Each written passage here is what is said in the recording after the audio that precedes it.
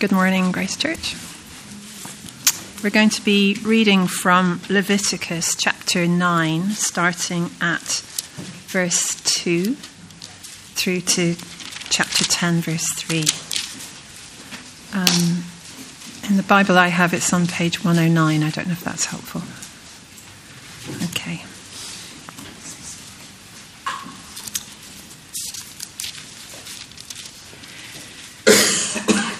Moses said to Aaron, "Take a bull calf for your sin offering and a ram for your burnt offering, both without defect, and present them before the Lord.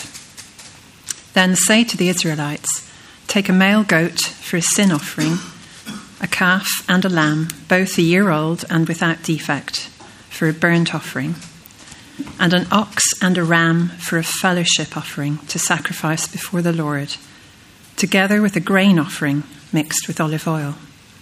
For today the Lord will appear to you." They took the things Moses commanded to the front of the tent of meeting, and the entire assembly came near and stood before the Lord. Then Moses said, "This is what the Lord has commanded you to do, so that the glory of the Lord may appear to you." Moses said to Aaron, "Come to the altar and sacrifice your sin offering and your burnt offering and make atonement for yourself and the people. Sacrifice the offering that is for the people and make atonement for them, as the Lord has commanded." So Aaron came to the altar and slaughtered the calf as a sin offering for himself. His sons brought the blood to him, and he dipped his finger into the blood and put it on the horns of the altar.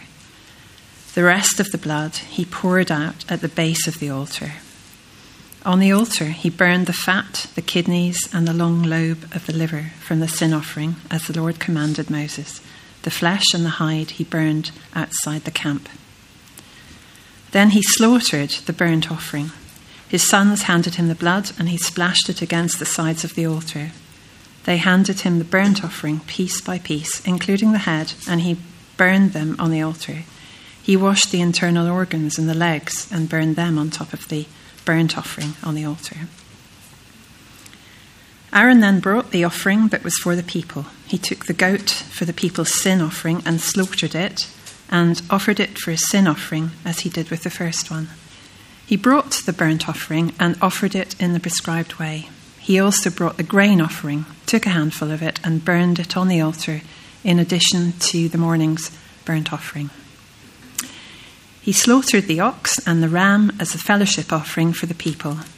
His sons handed him the blood, and he splashed it against the sides of the altar. But the fat portions of the ox and the ram, the fat tail, the layer of fat, the kidneys, and the long lobe of the liver, these they laid on the breasts, and then Aaron burned the fat on the altar. Aaron waved the breasts and the right thigh before the Lord as a wave offering, as Moses commanded. Then Aaron lifted his hands towards the people and blessed them. And having sacrificed the sin offering, the burnt offering, and the fellowship offering, he stepped down. Moses and Aaron then went into the tent of meeting. When they came out, they blessed the people, and the glory of the Lord appeared to all the people. Fire came out from the presence of the Lord and consumed the burnt offering and the fat portions on the altar. And when all the people saw it, they shouted for joy and fell face down. Aaron's sons, Nadab and Abihu, took their censers, put fire in them, and added incense. And they offered unauthorized fire before the Lord, contrary to his command. So fire came out from the presence of the Lord and consumed them, and they died before the Lord. Moses then said to Aaron, "This is what the Lord spoke of when he said, 'Among those who approach me, I will be proved holy. In the sight of all the people, I will be honored.'" Aaron remained silent.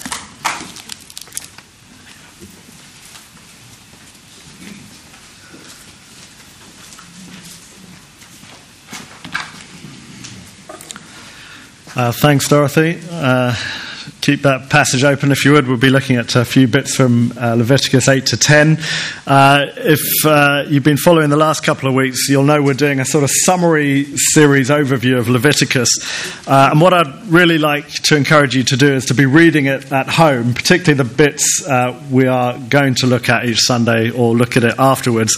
And I'm hoping to give you a sort of a framework to be able to think about what you're reading so that it feels a bit more accessible and more applicable as we go through. So let me pray with that in mind, and we'll get stuck into these chapters today. Heavenly Father, we thank you for your word. We thank you that it is all useful for us to show us salvation and prepare us for every good work. We thank you that it all points to your Son, the Lord Jesus. And so wherever we stand with you today in the Lord Jesus, or not, we pray that you'd open our eyes afresh to your glory and your presence among us. We pray in Jesus' name. Amen. Well, I wonder what your primary joy in life is. I know, joy was not the first word you'd think I would say reading that passage. So I'm not talking about things you enjoy, like chocolate or surfing or holidays. Anyone got any others? What do people enjoy? A barbecue? A bring and share lunch? No.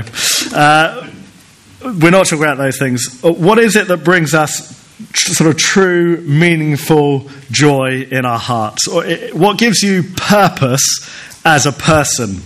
What is it that motivates you to live and work and to get up each day? What is it that gives you deep enough joy that you live your life in a way that works towards or honours that? What is that? It might be some of those things we talked about, a bring and share lunch or comfort. Most of the world, though, and for most of us, it would probably be more idealistic, wouldn't it? Perhaps it would be that everyone would think really well of us. So, sort of pride, so we work hard if we're in college or at work. Perhaps it's a lifestyle of comfort. So we work hard at work to earn enough money to do that. Perhaps it's about feeling valuable in yourself.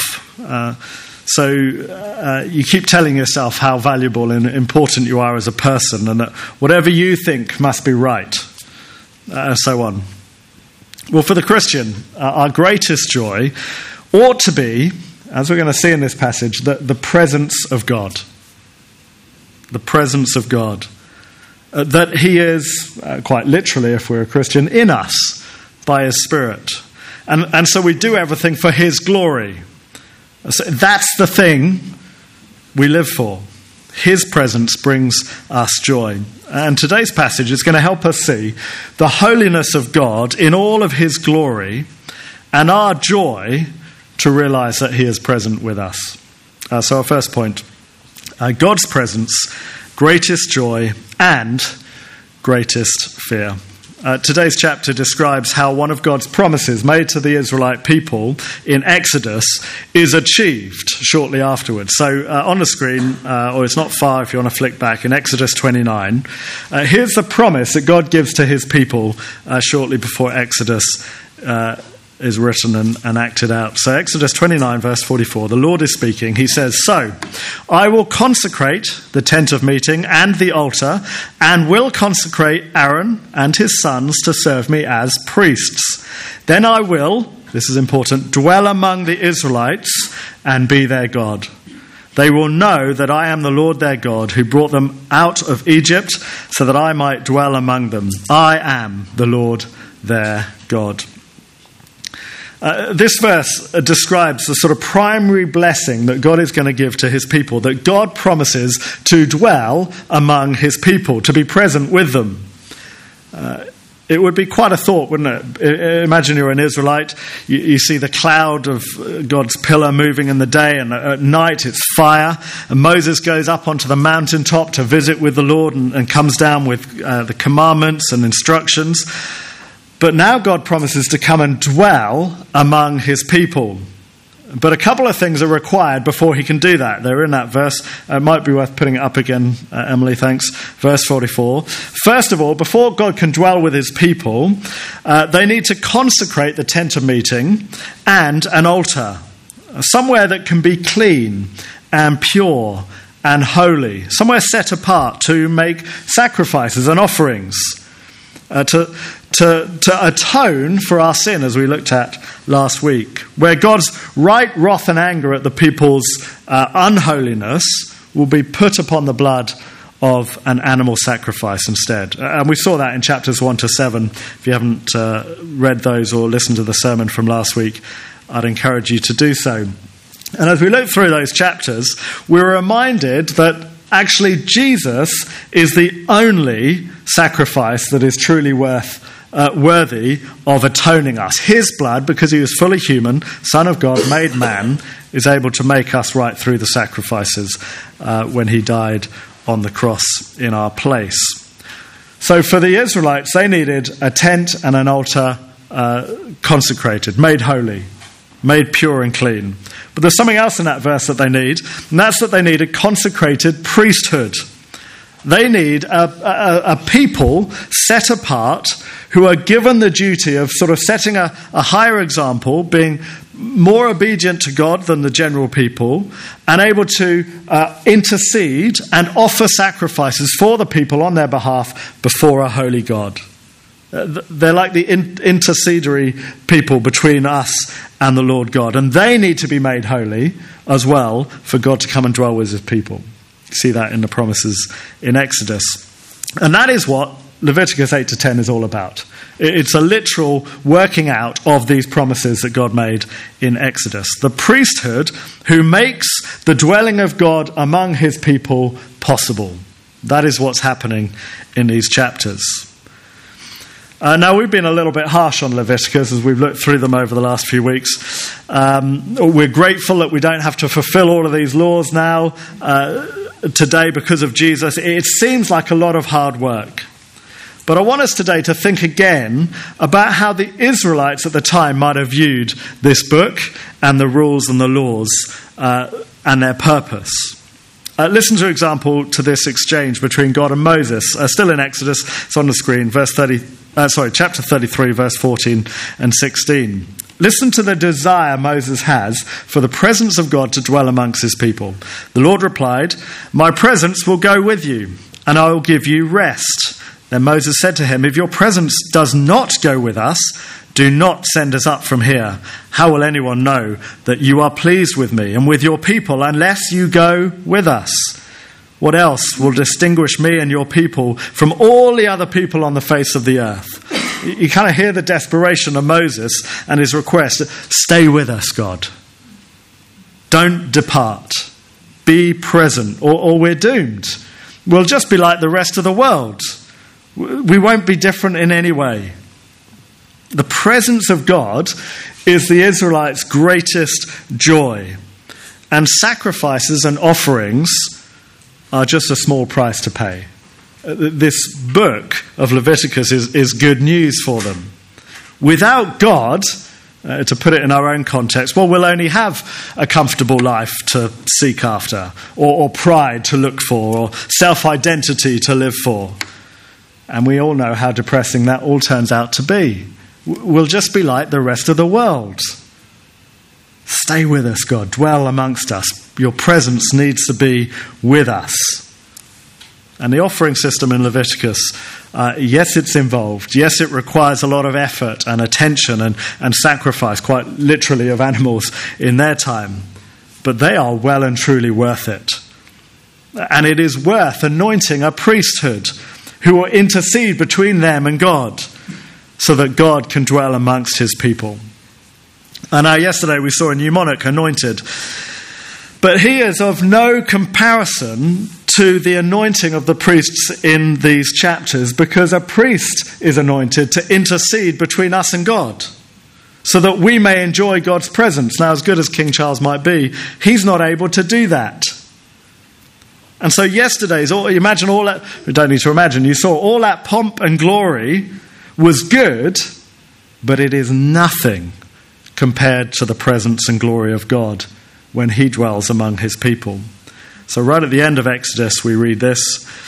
This is the presence of God coming among his people. Just Imagine you're there again. Then the cloud covered the tent of meeting, and the glory of the Lord filled the tabernacle. Moses, so the most holy of people at the time, Moses could not enter the tent of meeting because the cloud had settled on it, and the glory of the Lord filled the tabernacle. In all the travels of the Israelites, whenever the cloud lifted from above the tabernacle, they would set out. But if a cloud did not lift, they did not set out. They stayed in the presence of God until the day it lifted. So the cloud of the Lord was over the tabernacle by day, and fire was in the cloud by night, in the sight of all Israelites during all their travels. God's presence it's awesome. It is joyful. It is exciting. It is to be stayed near. It is holy. It's so holy it's unapproachable. Couldn't have watched this on our TV screens. And so we need a priesthood. We need a high priest. For them, Aaron, and a priesthood, Aaron's sons, to cleanse us and intercede and prepare us for his presence. And as we'll see later, for us, it is the Lord Jesus. And that's what happens in Leviticus 8 to 9. They anoint, they consecrate their priesthood. And look at the glorious result. Flick to the end of chapter 9. It was in our reading. This is the result of carefully obeying God's commands and consecrating a priesthood between us and God. Here it comes, chapter 9, verse 23 and 24. Moses and Aaron then went into the tent of meeting. When they came out, they blessed the people, and the glory of the Lord appeared to all the people. He's here.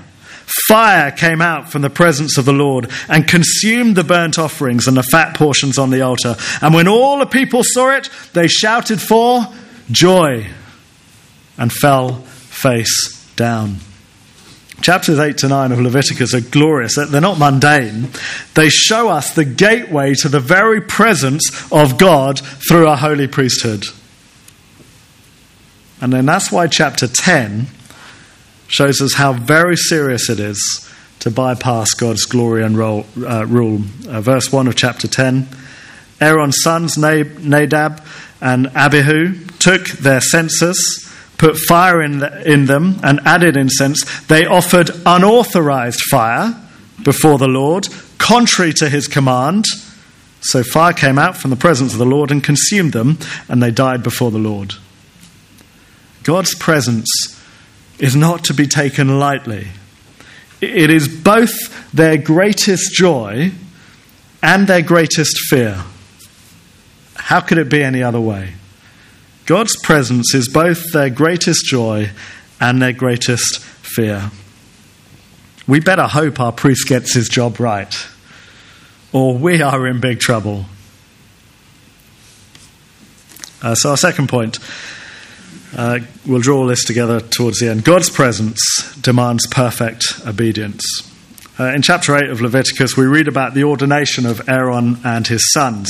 The whole assembly of Israel had gathered together, probably just meaning the elders of each tribe. There would have been a lot of them, but it's likely vast crowds of people also gathered to be involved and to watch the proceedings. Aaron and his sons bring offerings and special garments, and there's lots of symbolism. It's a fairly easy passage to follow through. Let me just read some of it to you. Have a look at chapter 8, verse 5 to 13. This is sort of the ordination service and ceremony for the priests. Moses said to the assembly, "This is what the Lord has commanded to be done." Then Moses brought Aaron and his sons forward and washed them with water. He put a tunic on Aaron, tied the sash around him, clothed him with the robe, and put the ephod on him. Sounds a lot like yesterday. He also fastened the ephod with a decorative waistband, which he tied around him. He placed the breastplate on him and put the Urim and the Thummim on his breastplate.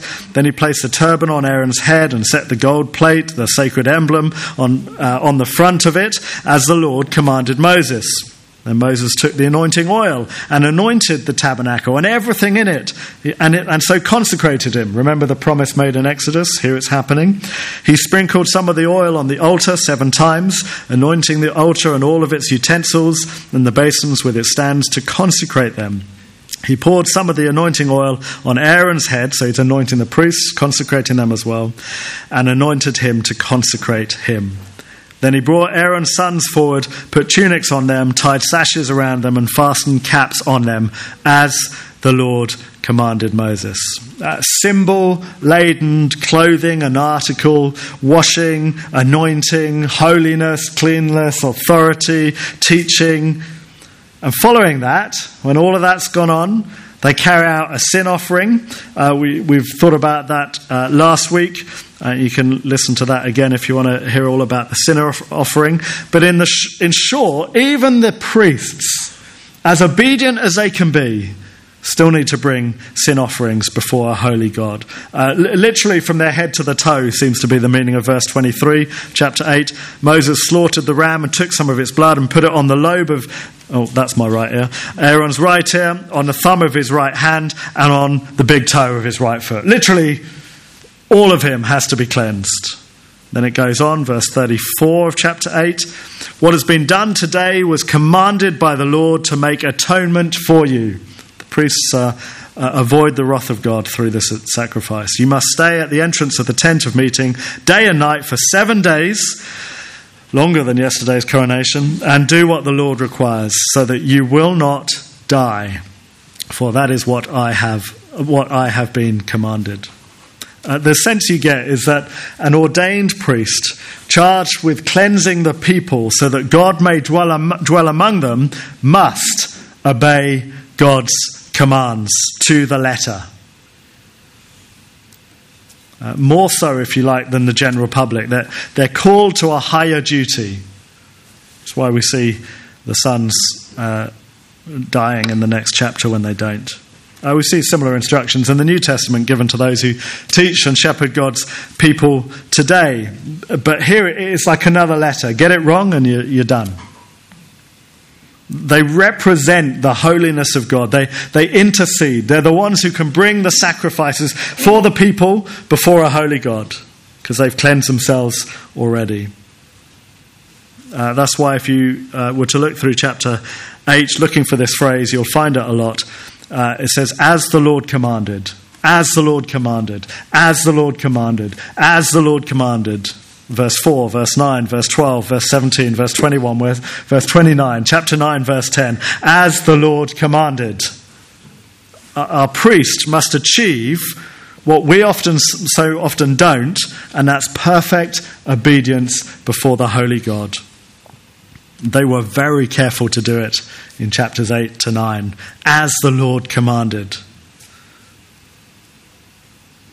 So then verse 1 of chapter 10 is a shock, isn't it? Aaron's son, Nadab and Abihu, took their censers, put fire in them, and added incense. They offered unauthorized fire before the Lord, contrary to his command. You see the change in phrase? Just as the Lord commanded, contrary to what he commanded. And so God must protect his holiness.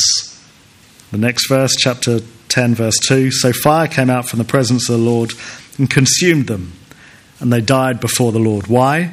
Moses then said to Aaron, this is what the Lord spoke of when he said, among those who approach me, I will be proved holy. In the sight of all the people, I will be honoured. And Aaron remained silent.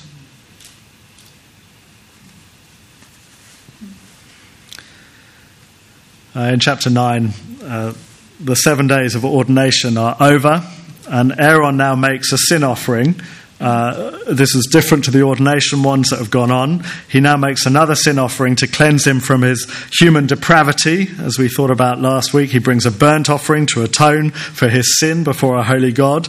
He then instructs all of Israel, the elders of each tribe, to do the same. This is a significant process. They must all be made clean. They must be all atoned by blood. They must bring grain offerings of reverence towards God and fellowship offerings so they might be right and united with one another. Do just as I have commanded, says the Lord. And then we read verse 4 and 6 in chapter 9. And the glory of the Lord will appear to you. Do you see the promises? Do just as the Lord commanded, and the glory of the Lord will appear to you. And it does. Verse 24 again, fire came out from the presence of the Lord, consumed the burnt offerings and the fat portions on the altar. And when all the people saw it, they shouted for joy and fell face down. God's presence demands perfect obedience. And then his glory comes amongst his people, and we shout for joy. So, what has all that got to do with us today? Sat here in a very different time in Worcester Park, about to enjoy a bring and share lunch.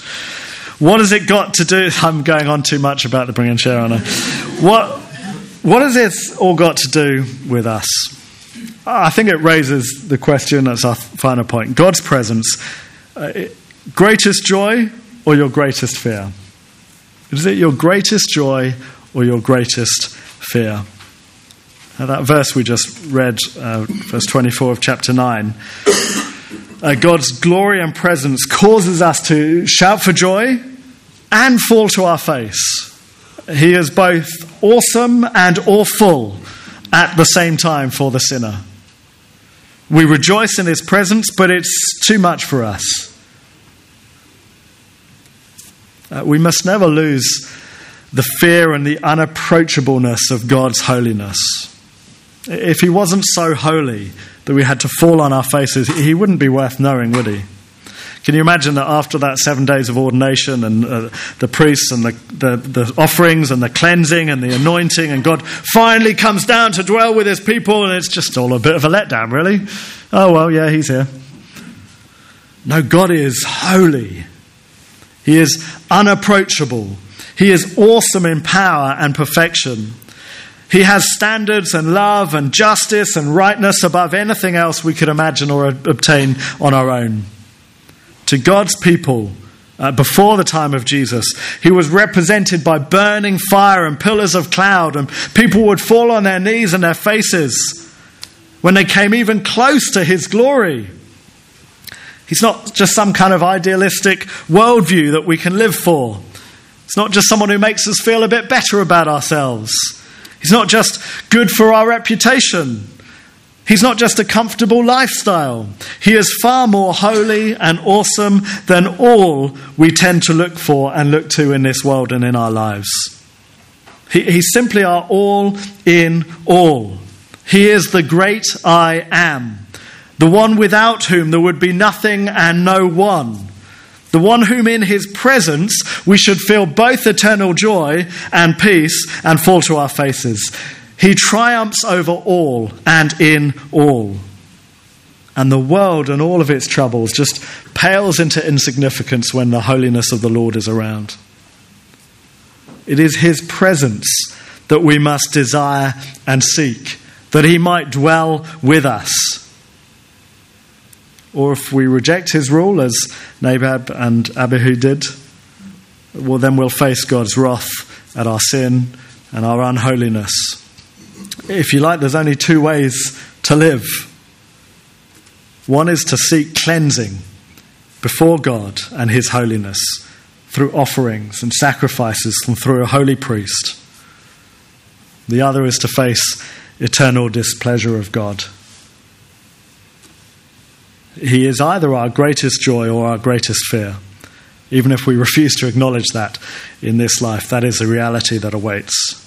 And so we're left with the usual problem when we read the Old Testament law. If to be in his presence requires a priest who can perfectly cleanse us, who is in complete obedience to God and his every holy command, someone there between us and God to bring us our acceptable sacrifice to him, what can we do? Well, we know the New Testament tells us, doesn't it? Hebrews 7:18. The former regulation, so the law, is set aside because it was weak and useless, not pointless, useless in the sense of making us perfect, for the law made nothing perfect, and a better hope is introduced by which we draw near to God. Our better hope to draw near to God, to enjoy his presence. Who is that? Well, it's Jesus. Hebrews 7:22, just a bit further on from that verse. I think they're all on the screen. Jesus has become the guarantor of a better covenant, Now there have been many of those priests, Old Testament, since death presented them continuing in office. So they couldn't do it. They had to do it every year and then they died.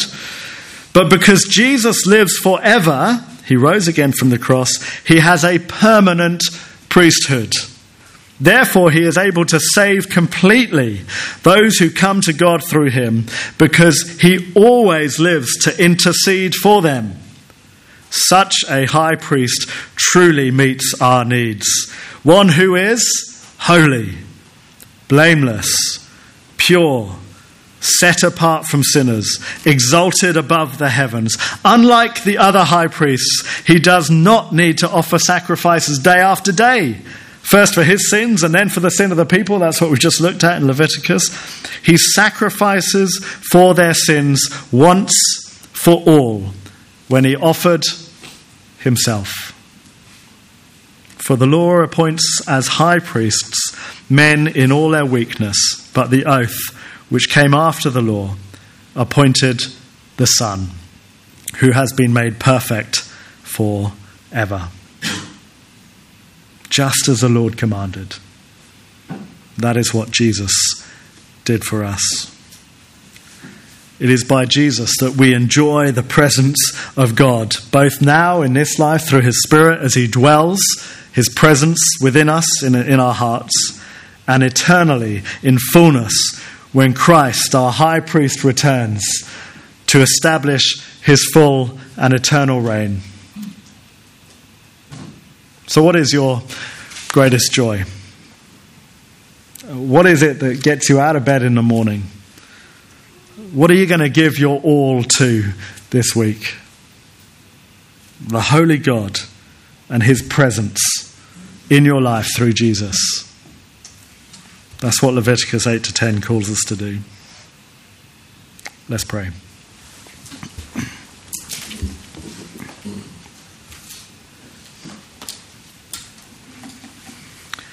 Heavenly Father, we thank you for the Lord Jesus, our great high priest, who truly meets our needs, one who is holy, blameless, pure, set apart from sinners, exalted above the heavens. Unlike any other priest, he does not need to offer sacrifices day after day, first for his own sins and then for the sins of his people. He sacrificed for their sins once for all when he offered himself. Father, we thank you that you are so holy, that in your presence we experience great joy and great fear because of our sin. So we come to you in the person of Jesus, with him as our priest who intercedes for us, so that you are our eternal joy, so that you may dwell in our hearts by your Spirit now and forever, so that your name may be glorified, so that we may have hope in this world where there is no hope outside of you. Thank you for your presence. Thank you for the Lord Jesus. Amen.